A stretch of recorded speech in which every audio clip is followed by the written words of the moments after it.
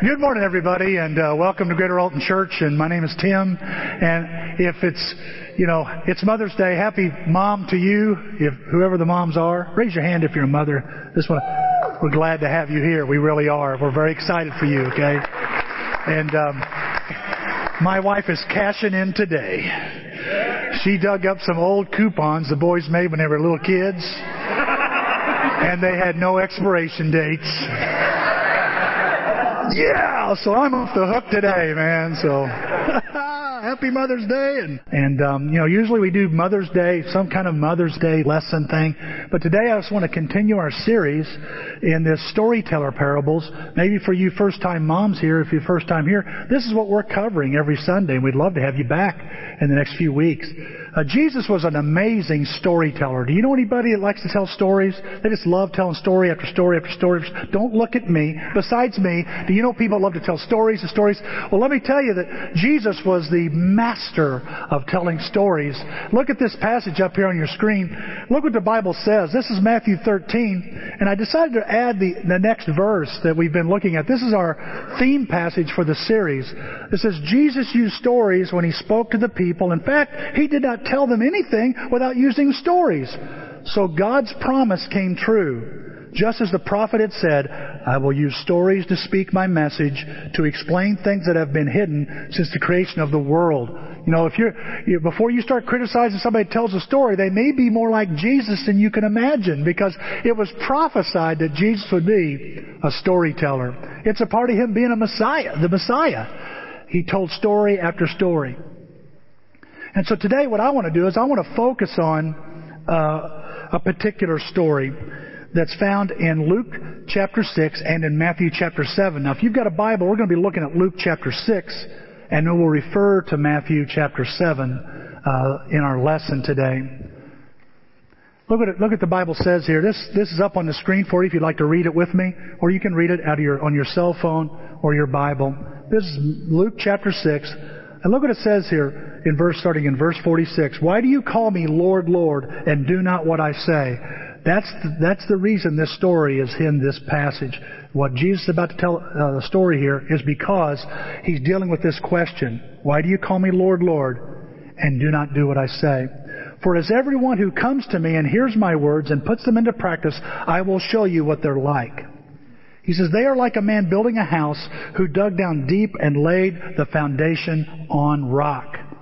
When the flood came, the torrent struck the house, but could not shake it because it was well built. But the one who hears my words and does not put them into practice is like a man who built his house on the ground without a foundation. The moment the torrent struck that house, it collapsed and its destruction was complete. This is probably the most familiar story Jesus has used. Everybody knows the song, The Wise Man Built His House Upon the Rock. We all know, maybe we've learned that as kids or in Bible school or a VBS, but we know this story. It's about two guys. One is wise, one is foolish. One builds his house, I think according to Matthew it says, on sand, and then one builds his house on rock. Now, before we talk about this a little more in detail, I want to tell you a little story, okay? In 2008, when Hurricane Ike came through the Florida coast, it wiped out everything in its path. And shortly after the winds and the rain stopped, a news chopper, took this image. I hope it's up on the screen. Let's see it. Here's the image it captured after this hurricane. A lot of people think this was photoshopped. This is not a photoshopped photo. This is an actual true-to-life photograph, okay? It belongs to a guy by the name of Warren Adams, this house does. And so when they begin to ask him and begin to inquire, how is it that your house stood... By the way, he only had minor damage on this house. How is it possible that your house is still standing and everybody else's houses obviously are gone? And he goes, well... I guess it's because I built this house myself. I went meticulously through every step and made sure it was built to code. If the code said 2x6 trusses for the roof, I put 2x6 trusses in the roof. The code called for screws instead of nails, and so I used screws. What I was told was, if I build this to code, it can withstand hurricane forces. So I did, and it did. I guess the people around me, my neighbors, didn't build their homes to code. Duh. Well, that's the story, see, that Jesus is using here. It's the same thing. He's showing, here are two houses. They're going through a storm. One stands and one collapses. Why? The difference is whether a person makes wise choices or foolish ones. You see, in Palestine, it was common to see valleys and places, perfect places to build homes. You know, I had this idea that when Jesus talks about building a house on sand, He's building a house on the beach. And if somebody's building a house in rock, He's building it in the cliffs, in the mountains. And Jesus says, no, I'm talking about a valley here in Palestine that everybody's familiar with. Beautiful place to build a home. And during the fall, when the rain season begins, there's a chance for flash floods and storms, unexpected storms. And everybody could relate to that. And I got to thinking, can't we here in Illinois, here on the Mississippi, relate to this story too? Don't we know about floods? I mean, don't you ask yourself, why do they live in West Alton? Don't you ever ask yourself that kind of question? I have some people that said, I take offense to that because I lived in West Alton. I said, I noticed you said lived. I can understand why. But why would people build on a floodplain? That's a great question to ask. Flood of 93, those of us that were here and can remember the flood of 93, it was devastating, wasn't it? Wow, it was amazing how everything changed shape and even today, even this week, there were threats of flash flooding going on in the St. Louis area, Alton area. They were talking about that. So we understand it, we can relate to it as well. Now the Bible happens to uses the word house a lot in the Bible, and it uses the word house to really illustrate three things, or to inform you about three different ways it uses house. For example, the word house can be referred to a structure, and we get that. But also a house can refer to a family. If you remember in the King James Version, in Joshua 24, I think it's verse 15, Joshua says, "As for me and my house, we will serve the Lord." What is he talking about? As for me and the house I built. No, he's not talking about the house he built. He's talking about his household, his family. And that's why other translations will use that word family or household instead. But also the Bible not only refers to a house as a structure or as a family, it will also use the word house to refer to a life. If you remember Hezekiah, you do any study on King Hezekiah, remember he gets sick, he's getting deathly ill, and the prophet says to him, Isaiah says to him, the Lord says, get your house in order. Was he getting ready for a sale? Is that what he's doing? I better get everything cleaned up because I'm dying? He's not talking about his physical house. Isaiah is referring to his life. Get your house in order. How many times have you heard somebody say, you better get your house in order? They're talking about their life. Here's an example of a passage in Proverbs where Solomon uses as the word house to refer to life. The wicked person's house will be destroyed, but a good person's tent will still be standing. Now, I use this translation, this version on purpose because I noticed that it's so distinct and clear. One stands, one falls. The wicked's house, it says, is destroyed. But a good person, and by the way, another way to say good person is a righteous person. You may sit there in your seat and say, well, I'm a good person. Well, who defined good for you? Who defines you as a good person? You defining that? Or does the Bible define that? The Bible defines a good person as a righteous person. A person who seeks God and follows His commands. Now, if you're that, you're a good person. And it says the tent, your tent, it doesn't have to be a house. Your tent can survive all the storms of life. Sounds kind of like the parable that we're reading about here in Luke 6. I mean, it's one house is destroyed, one house is standing, and why? Why is that the case? Well, maybe Warren Adams would say, maybe they've built their life to code. And because they have, they're still standing. And that's the very point I believe Jesus is trying to make in this point, in this story. He's trying to show the difference in the way the lives are built. Look at this passage in Luke 6:48. Look. I love the way it says it. When the flood came, that's to the wise man, The torrent struck that house, but could not shake it because it was well built. It was built to code. What do you mean by built to code, Tim? What do you mean when you build your life to code? Well, building my life to code means living my life based on the Bible.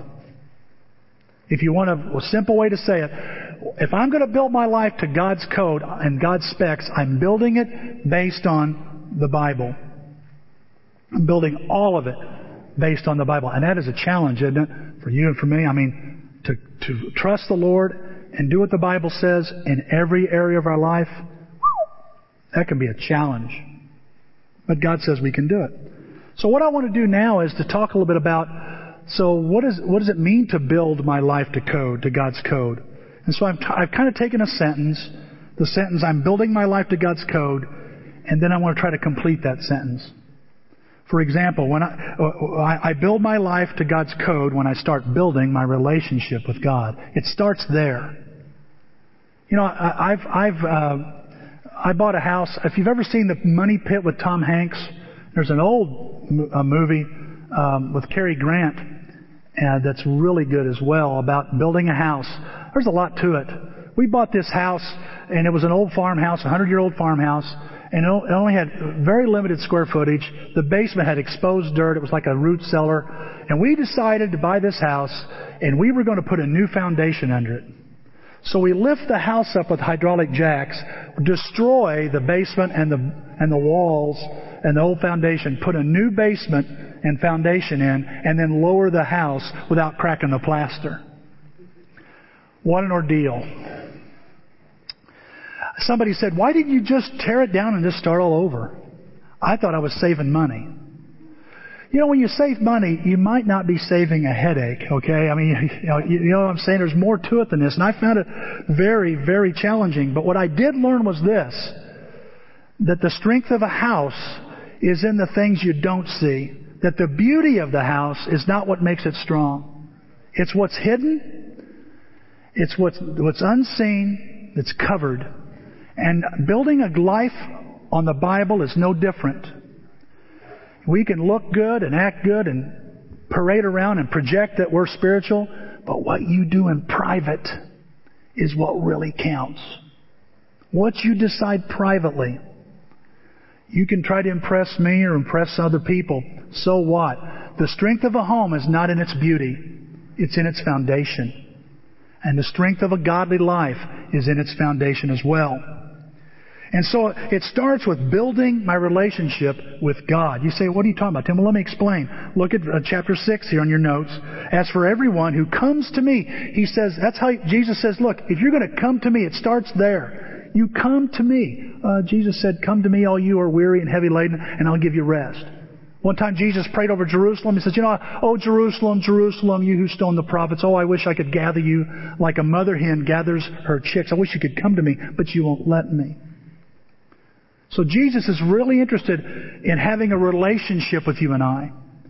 And he says, everyone who comes to me, everyone who comes to me and hears my words, not somebody else's, my words, not an opinion, my words, not what society says, my words, not what the world wants, and puts them, what? My words, into practice. You come to me, listen to me, and put it into practice, and you're like a guy who digs down deep and finds rock. You know, Jesus is saying, look, when you come to me, it's like digging for bedrock in your life. Now, I got to thinking about this, and that's why we changed. You know, probably somebody, did you notice that the songs on your bulletin were different than the songs we sung? Anybody else notice that? You bulletin watchers? Wow.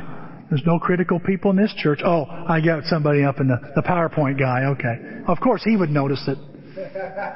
That makes sense. Yeah. But the thing that I notice about this is that the Bible compares God to a rock in lots of places. Look at the Bible says here up here on the screen. This is Isaiah 26 verse 4. Trust in the Lord forever, for the Lord himself is the rock eternal. One translation says the rock of ages. Jesus is the rock of ages. Right? Jesus is the rock. There is no rock. There is no God like ours. Right? And that's what he's saying. That's by the way, when some of us, when we think about what kind of songs we're singing Bible songs. We're singing the songs that are in the Bible, okay? We're singing passages, all right? Now look at this. Look at 1 Samuel 2:2 here. This is what David said. There is no rock, as solid. Did I say I'm sorry. There is no rock as solid as our true God. Bad habit, huh? But he's saying there's no rock as solid as God. You understand? There's nothing that's steady and solid like God. He's like a rock that cannot be moved. And I love that we just sang that a minute ago. And look at 2 Samuel 2. This is the passage we sang. The Lord is my rock. He goes, is my fortress, my deliverer. My God is my rock in whom I take refuge. What's he saying here? David is saying, Tim, I have dug down to find God. And I'm connecting to God. Before I start anything, the best choice I can make is I start with God. And He's going to be my God. Is He your God? Is He your deliverer? Is He your fortress? Is He your rock? Are you building on God Himself? See, guys, listen, it's not easy building a house properly. You're going to need a lot of help if you're going to do that. Right? Yeah. And building a godly life is not easy either. It takes lots and lots of help. And you can't settle for anything less to build this life on. It has to be built on God. See, a wise man will dig until he finds rock, until he finds God Himself. I say this to you because we're trying to change things here at Greater Alton. We've been trying to change it for a number of years now to get people to understand it's your relationship with God that matters more than anything else. David said, though I walk through the valley of the shadow of death, Tim will be with me. No, I won't, David. And when I'm drawing my last breath, you won't be with me. Oh, some of you will be holding my hand, but you ain't going through that door with me. But Jesus will be there. He can go through that door and come back. He can do whatever He wants. That's the one I want to have with me. And that's the one you want to have with you. Wise man digs until he finds God. And see, guys, I want you to know, I know churches are built on good leadership. Right? Good churches are built on good leadership. But good leadership follows God, and that helps the church follow God as well. So it's really about following Jesus. You've got to remember that there's life for a church after leadership changes. There's life after. Why? Because you're holding on to the eternal rock, not a temporal pebble and a person. And so when God sits there and He says, look, come to me and let's build together. That's what Jesus is saying right off the bat. You call me Lord, Lord. Why don't you do what I say? He's saying, it's about us building together this life. Let me ask you a question. How is your relationship with God? Are you a Christian? Can you say with confidence, yes, I'm a Christian? Would it be possible that you've left God? You've gotten off the foundation? Time to build again on this foundation. It starts with my relationship with God if I want to build to God's code. The second thing is I'm building my life to God's code when I focus on my foundation, not on my location. It's important to remember this. The wise guy isn't wise because he's come up with a great location, okay? He's focused on the foundation. Notice, therefore, everyone who hears these words of mine, and this is for everyone, he says, who hears these words of mine and puts them into practice is like a wise man who built his house on the rock. It wasn't that he went and found rock. It was there all along. I tell you, when I was a kid, Bible school, I don't know who did this to me. It's probably an assumption I've made. And maybe you do this too when you're hearing my sermons. You make some assumptions too. Possible. Probable. Okay, and that is that I used to think, okay, here's two guys. Jesus says, here's a guy that built his house on sand. And I'm thinking of this nice beach. And the other guy builds it on rock, so he's somewhere else, like on the cliff. Jesus is saying these guys are in the same valley. They're not in separate places. These aren't separate locations miles apart. In fact, if you do some Googling, and sometime, fellas, sons, Google, just look at your phone and look at the Google today, the Google search thing. It's all about moms today. And that'll encourage you to remember mom. So I was doing that. That's a little commercial. I was doing that, going through Google, and I Googled wise and foolish builders, and you know they'll always have an image. And the image was just, I just couldn't process. It was a painting of two adobe stone-type houses built with a creek between it. One is crumbling and one is standing firm. And I'm going, oh, what's that? That's not right. Why's he got them in the same place? Because Jesus puts them in the same place. He puts them in the same valley. What's the lesson here? We're all in the same valley. You're in the same valley. I'm in the same valley. Changing locations doesn't avoid storms. Changing locations doesn't prepare you for storms. You follow me so far? Well, I'll just take my Bible and go somewhere else. Storm's still coming your way. Last time I looked, the cloud kind of covers all this area. Right? And I don't know what it is, but a lot of people, they think, man, if I get somewhere else, then I can avoid the storms. Kind of like people on the East Coast are going to move to the Midwest because there won't be any hurricanes. What do you say? Oh, okay. Well, they moved. Okay.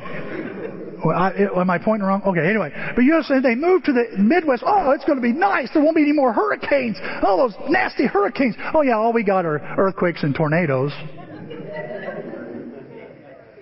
And the West Coast people, I'm going to move to the Southwest. Well, there won't be any more of that, mudslides. Oh, that's great. What do you got in the Southwest? Let's see, drought.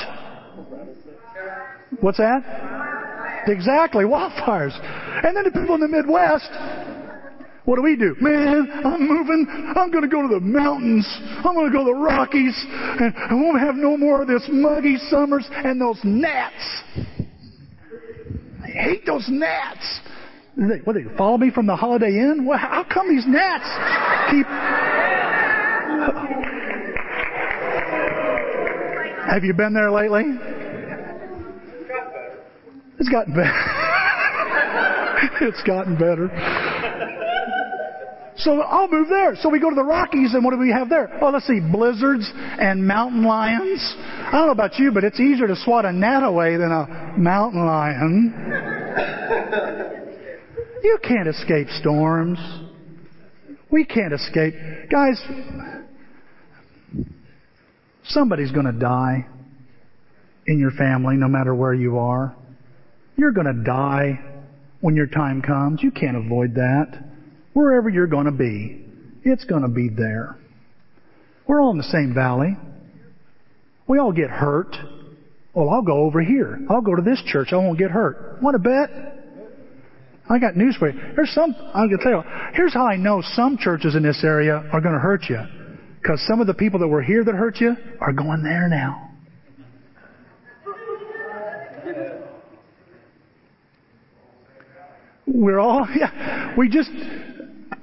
People are going to disappoint you. People are going to hurt you.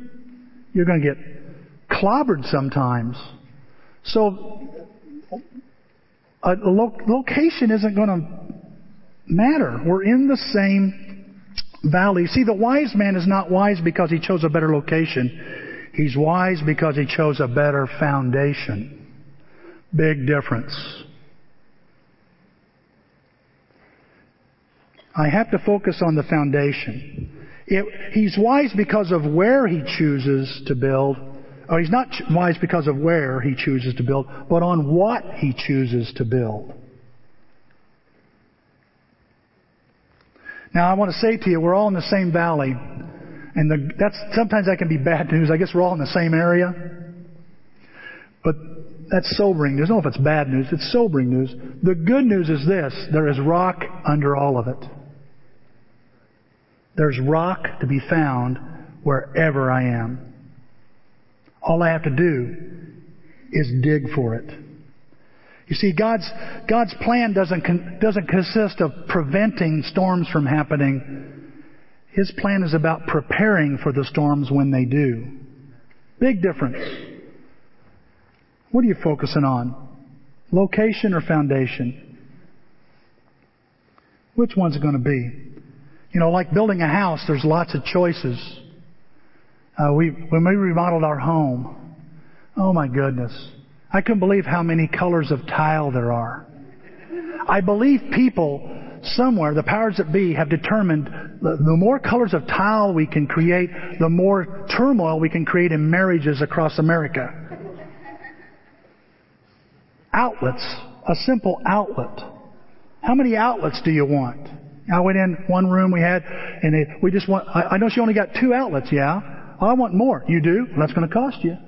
It is, yeah. Where do you want them? Well, I don't know. What color do you want I don't know. Where do you want them? Up, low, high? I said, wait a minute. I just asked for a couple of outlets. Okay. Lots of choices to be made when you're building a home, remodeling a home. And it's important that you don't make the mistake of the fella in the last crusade who chose poorly. You want to choose wisely. You want to choose to build your life on the Lord. Look at this passage in Psalms 127. If it is not the Lord who builds a house, the builders are wasting their time. If God is not your contractor and you're building for life, you're wasting your time. You're wasting air. You're not going to be prepared for anything. The slightest bump in the road is going to snap your neck. It's interesting to me as I looked at this passage, one fellow said it this way: regardless of how wise you are on this earth, if you fail to build your life on God's Word, Jesus says you're being a fool. You calling me a fool, Tim? Jesus is calling you a fool. If you're so smart with your finances, so smart with your strategy, your business dealings, you're very responsible, you're very smart with the future, and you can predict all kinds. That's great. But if you're not building it on the Lord Jesus, you're a fool, is what he's saying. Look at this passage in Proverbs 16, verse 3 in the Message. Put God in charge of your work. Then what you've planned will take place. That right there is the wisest choice you could ever make. Put God in charge of the project. Put Him in charge of the life. Listen to what He has to say. Apply what He has to say, and you'll be prepared. I got a question I got to ask you. Listen closely to this question. Is God a part of your project, or are you a part of His? What's the difference? Big difference. Is God a part? Are you content with, well, I want God to be a part of my life. God says, I'm so big I can't fit in part of your life. I must fit in all of it. That's the way it's got to be, Tim. If I'm building your life, I'm in charge. I'm the contractor. I'm the master builder. So you're going to do what I say, right? Is He a part of your plan, or are you a part of His plan? That makes a big difference on how your life is going to work.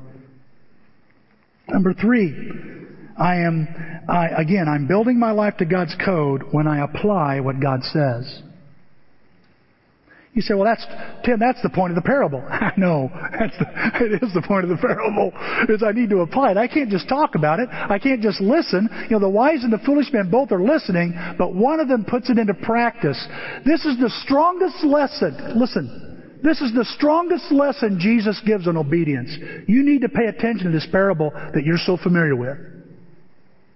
Because it's His strongest lesson, obedience. Look what he says.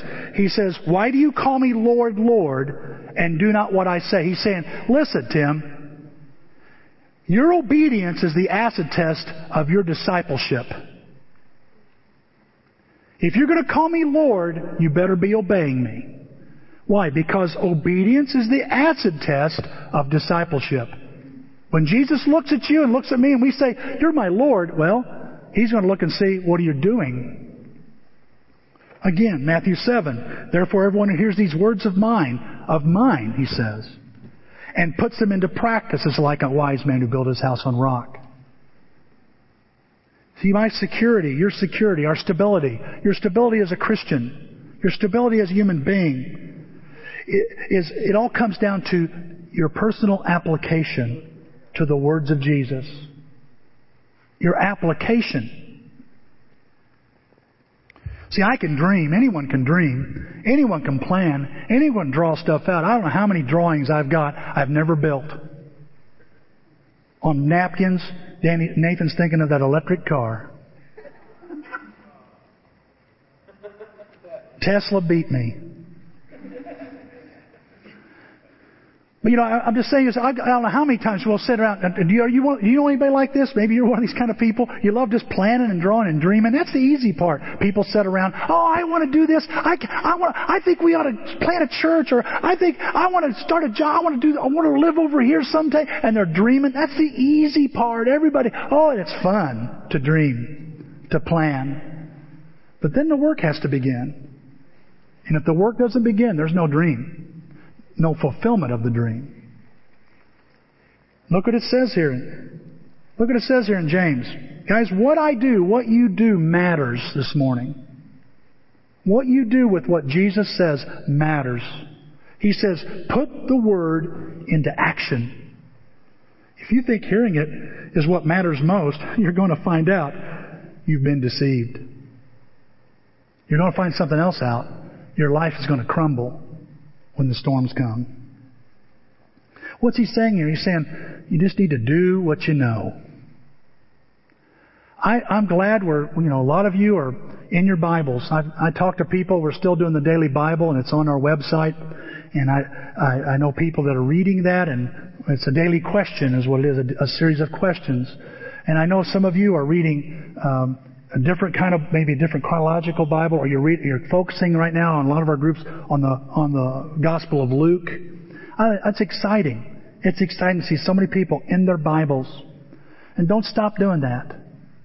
Don't stop doing that, church. We need that. Our base of leadership, our base of stability here is going to be built on the Word of God. And I'm excited more than I've been in years by the interest and curiosity and the effort that you're putting in to personally, I'm going to learn, Tim. I get what you and Alan and Gary are saying.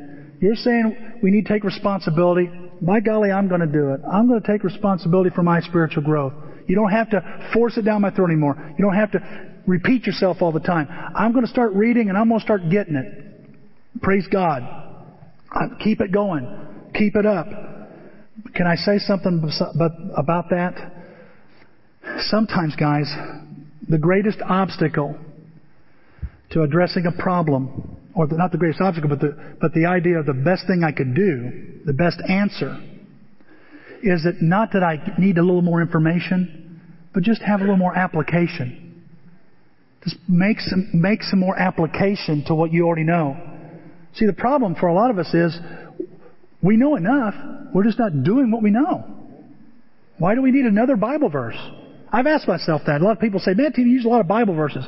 I don't know why. I guess I get this idea if I have enough Bible verses, it'll convince you. But really, God only has to say it once. Right? He should only have to say it once. So more information sometimes is not really helpful. But more application can be. Look how Jesus says it here in John 13. Now that you know these things, He says, you'll be blessed if you do them. He's saying, do what you know. Nothing wrong with knowing more. I'll be honest with you, I don't think God wants people walking around spitting out Scripture like a machine gun, or knowing deep thoughts, deep things from the Scriptures. It's nice to know those things. If it isn't relevant in my life, so what? If it's not applied, so what? I'm not a disciple because of what I know. I'm a disciple because of who I know and who I follow. But I love this passage because Jesus promises you and I, as students, as disciples, that He'll reward us.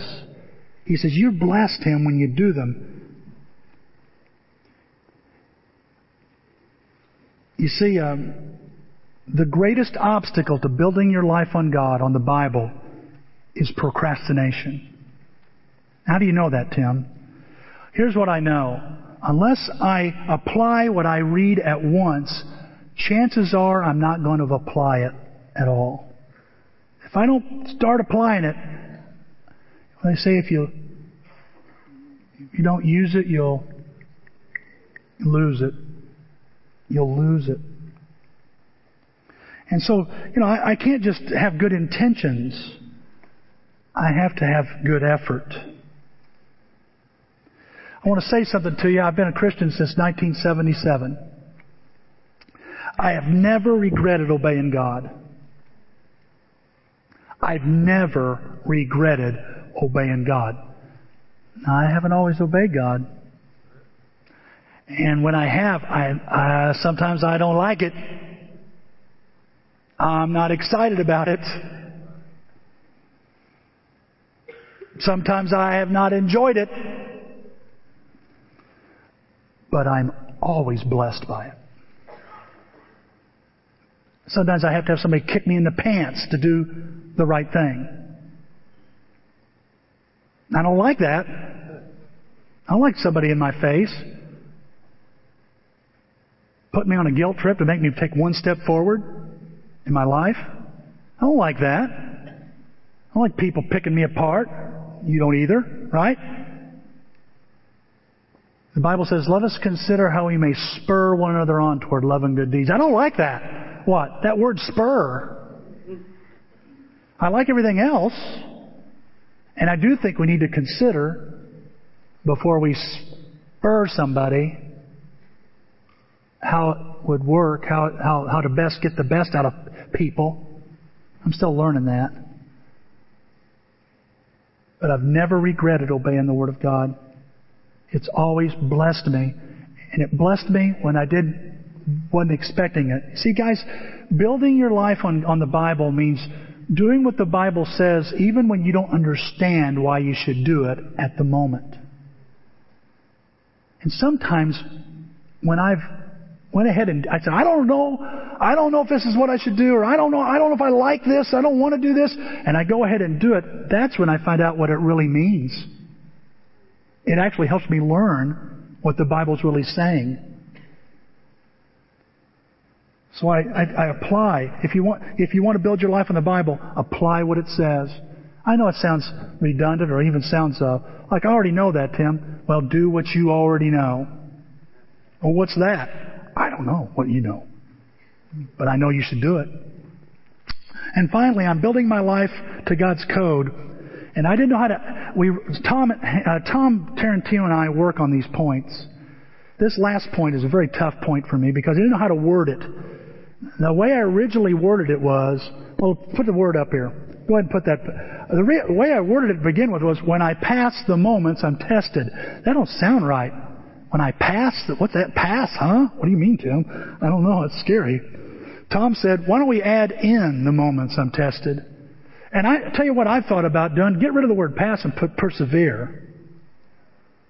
When I persevere. Is that something, Tom? How that make... When I'm tested, then I pass the test, When I persevere in the moments I'm tested. What are you talking about, Tim? Well, here's what I noticed here in Luke 6. When the flood came, the torrent struck the house, but it could not shake it because it was well built. So this storm comes. It strikes the house. And it stands firm. It passes the test. It perseveres. It can get through it. And when you build the code, this point is more of an insight into our life more than something to do. But it helps us understand, well, where am I when it comes to how strong or weak am I? Because, boy, you know this is true, guys. Storms will test the strength and the weakness of a structure. And the storms of life will test the strength and weakness of your faith, your trust in God. Again, look at Matthew 7 here. The rains came down, the streams rose, and the winds blew and beat against the house. But it didn't fall. Why? Because it was, foundation was on rock.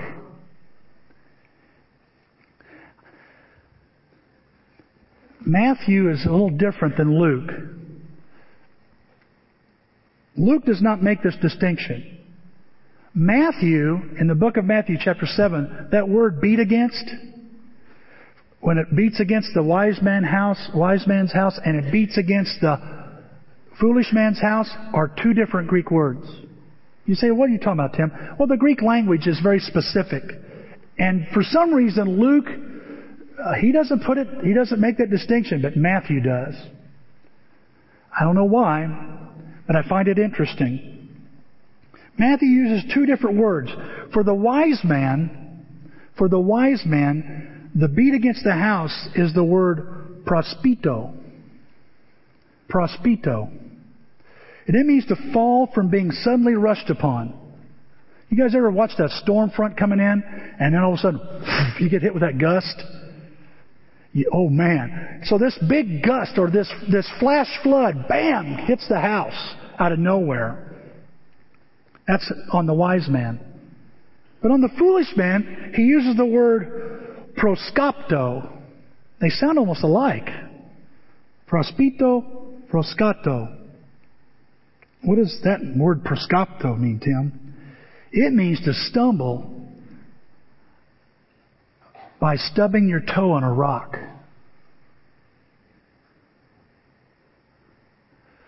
What's the difference? The wise man is getting hit with the worst and survives. The foolish man just stubs his toe and can't handle it.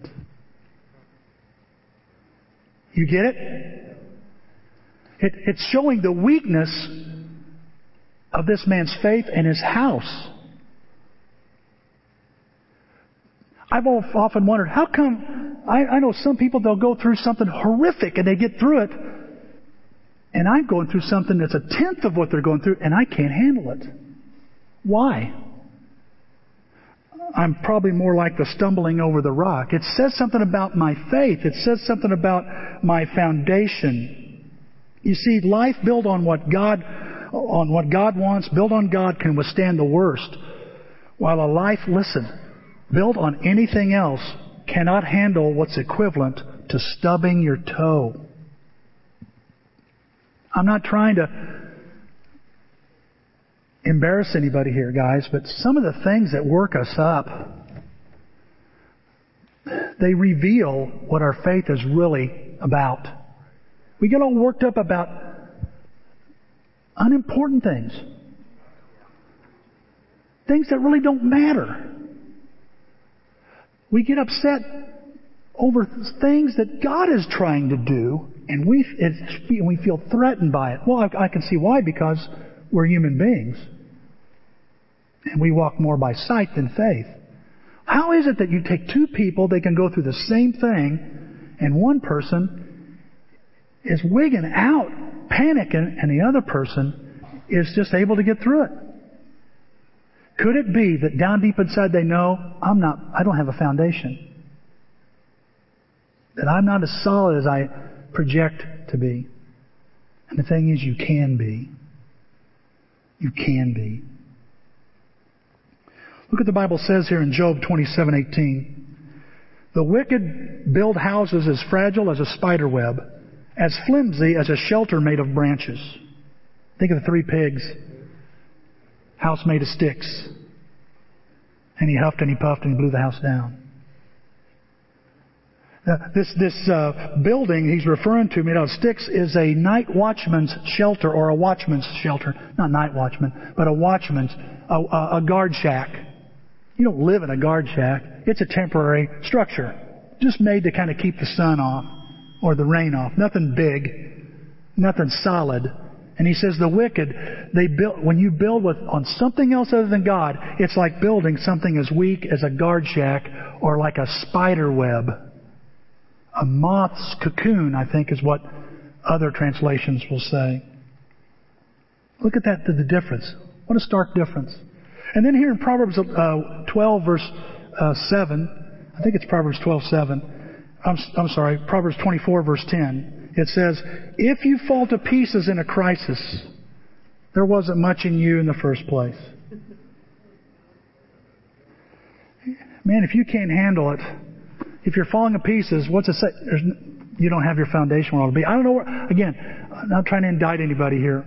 Man, I have my moments where I just have meltdowns. I'm going, oh, what am I going to do? And I start mumbling, and Denise is like, snap out of it. I'm sorry. I had a moment there. What happened? You kind of wigged out.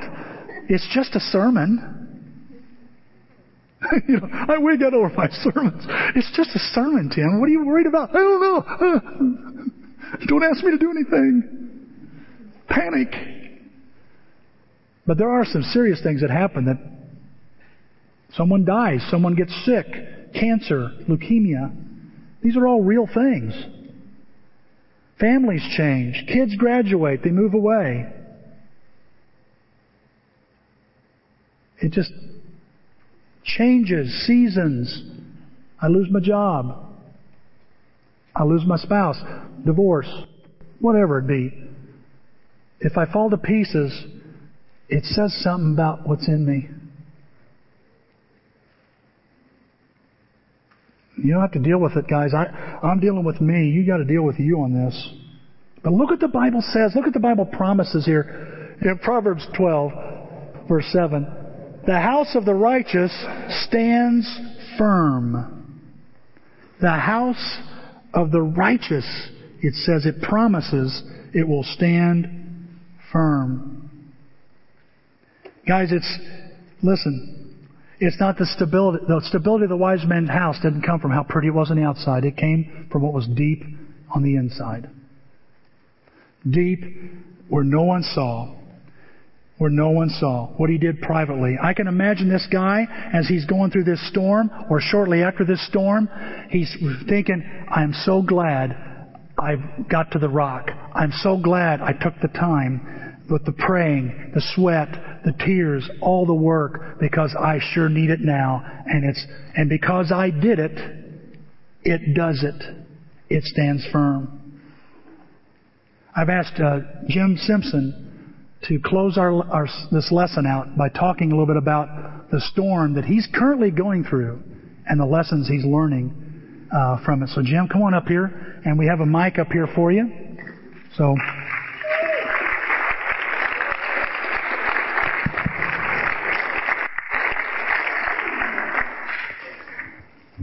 would you like a pulpit or anything? Okay, good.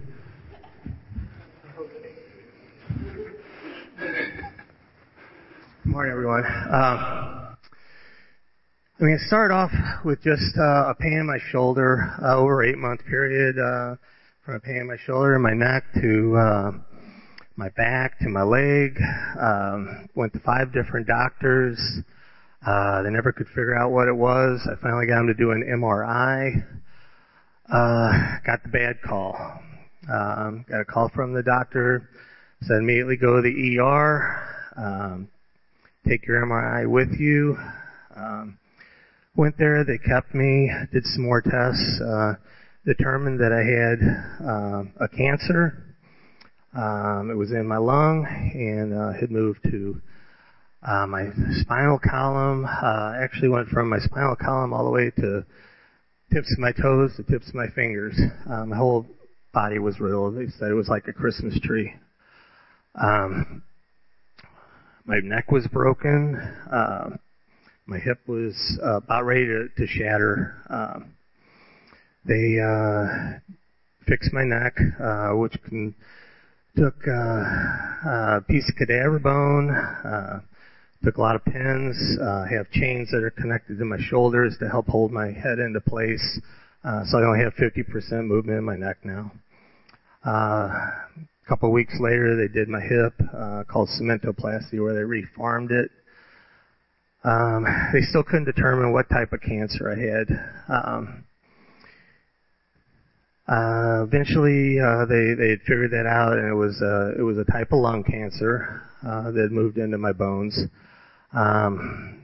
With lung cancer, you can have what's called a mutation. And if I had that, I could go on a pill, but they couldn't wait to find out. So I had to go ahead and start me on the chemotherapy. I went through 6 doses of the chemotherapy, which is horrible. And I sympathize with anybody out here who's gone through chemotherapy. It's basically putting a lot of poisons in you, and you feel horrible. You lose appetite. I lost 70 pounds. You lose strength, all kinds of things. They eventually figured out that I did have the mutation. I was able to put on a cancer pill, which is giving more strength. Now I have an appetite back.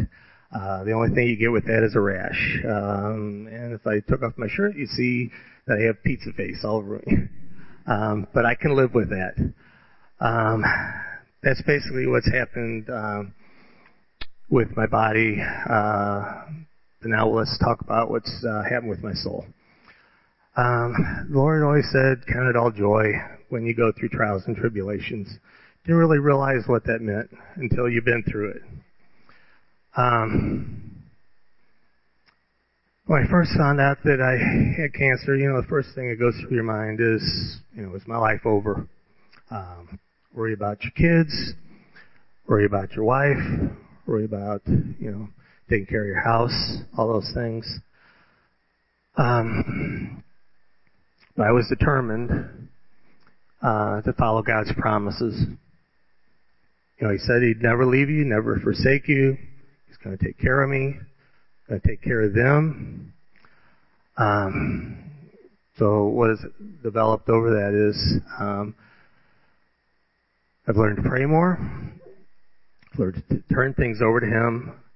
I've learned to realize blessings. One of the things I went through every day, I determined I was going to find some kind of a blessing.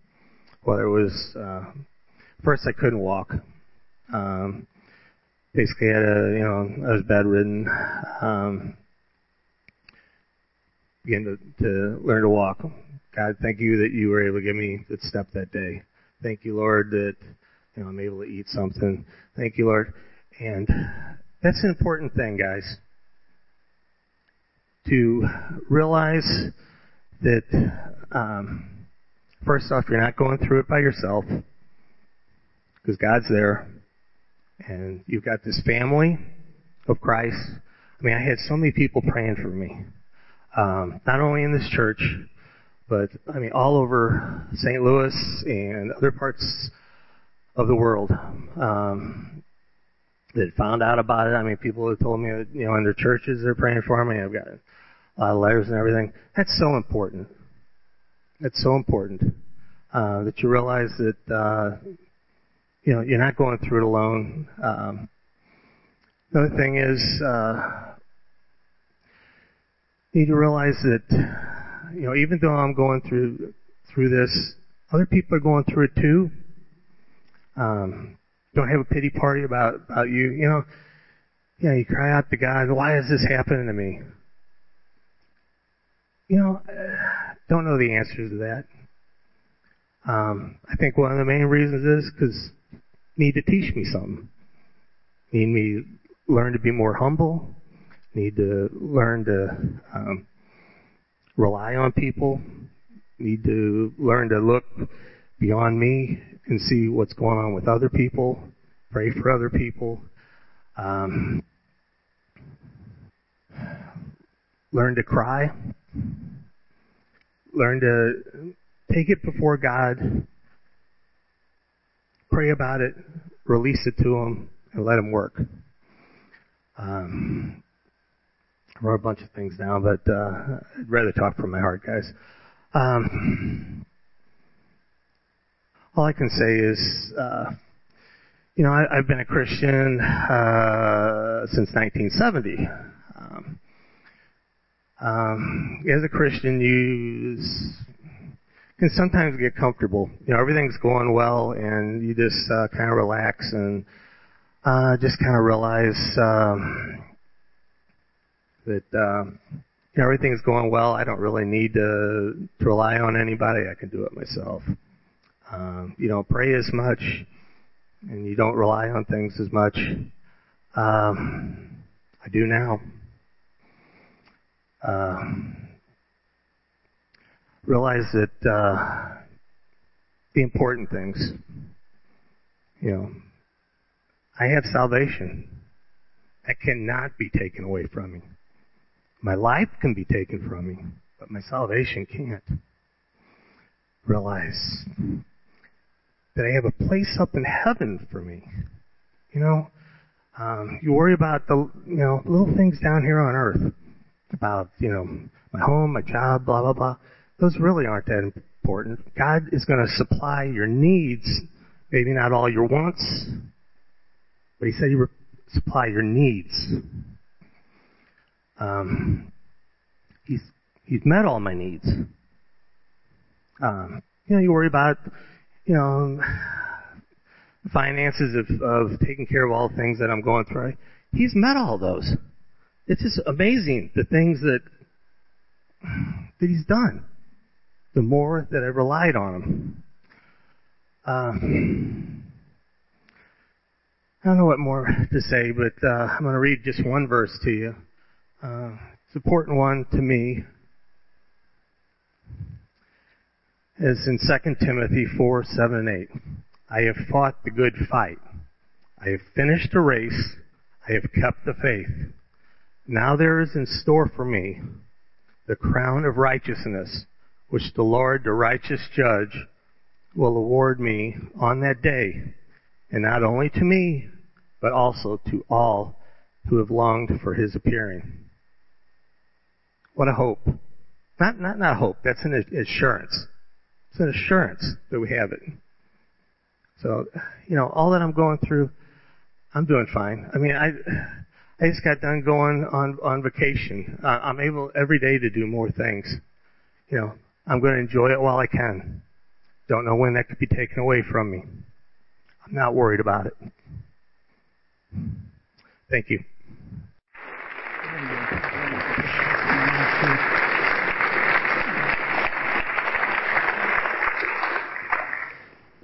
There's a card in your bulletin, and like I said, we're going to sing a song, give you a chance to write in that card. Maybe there's a prayer request, something you'd like for people to pray for, and maybe there's a decision you need to make. Maybe you need to decide, I need to get deeper into God and find that rock in my life.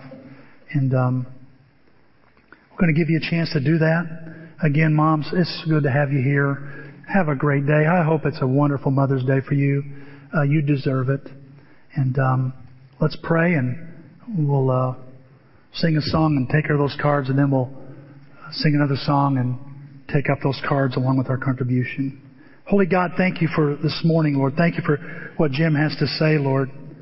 I mean, he is dealing with a storm right now. And Father, to hear how it's changing him and his assurance in you, Father, we pray we can meet our storms much the same way. Father, what do we need to do this morning, each of us? Would you just talk to us through your Holy Spirit what we need to apply, what we need to do? We know so much. What do we need to do that we know? Help us do that. Help us do that quickly, to do it at once. We pray in Christ's name. Amen.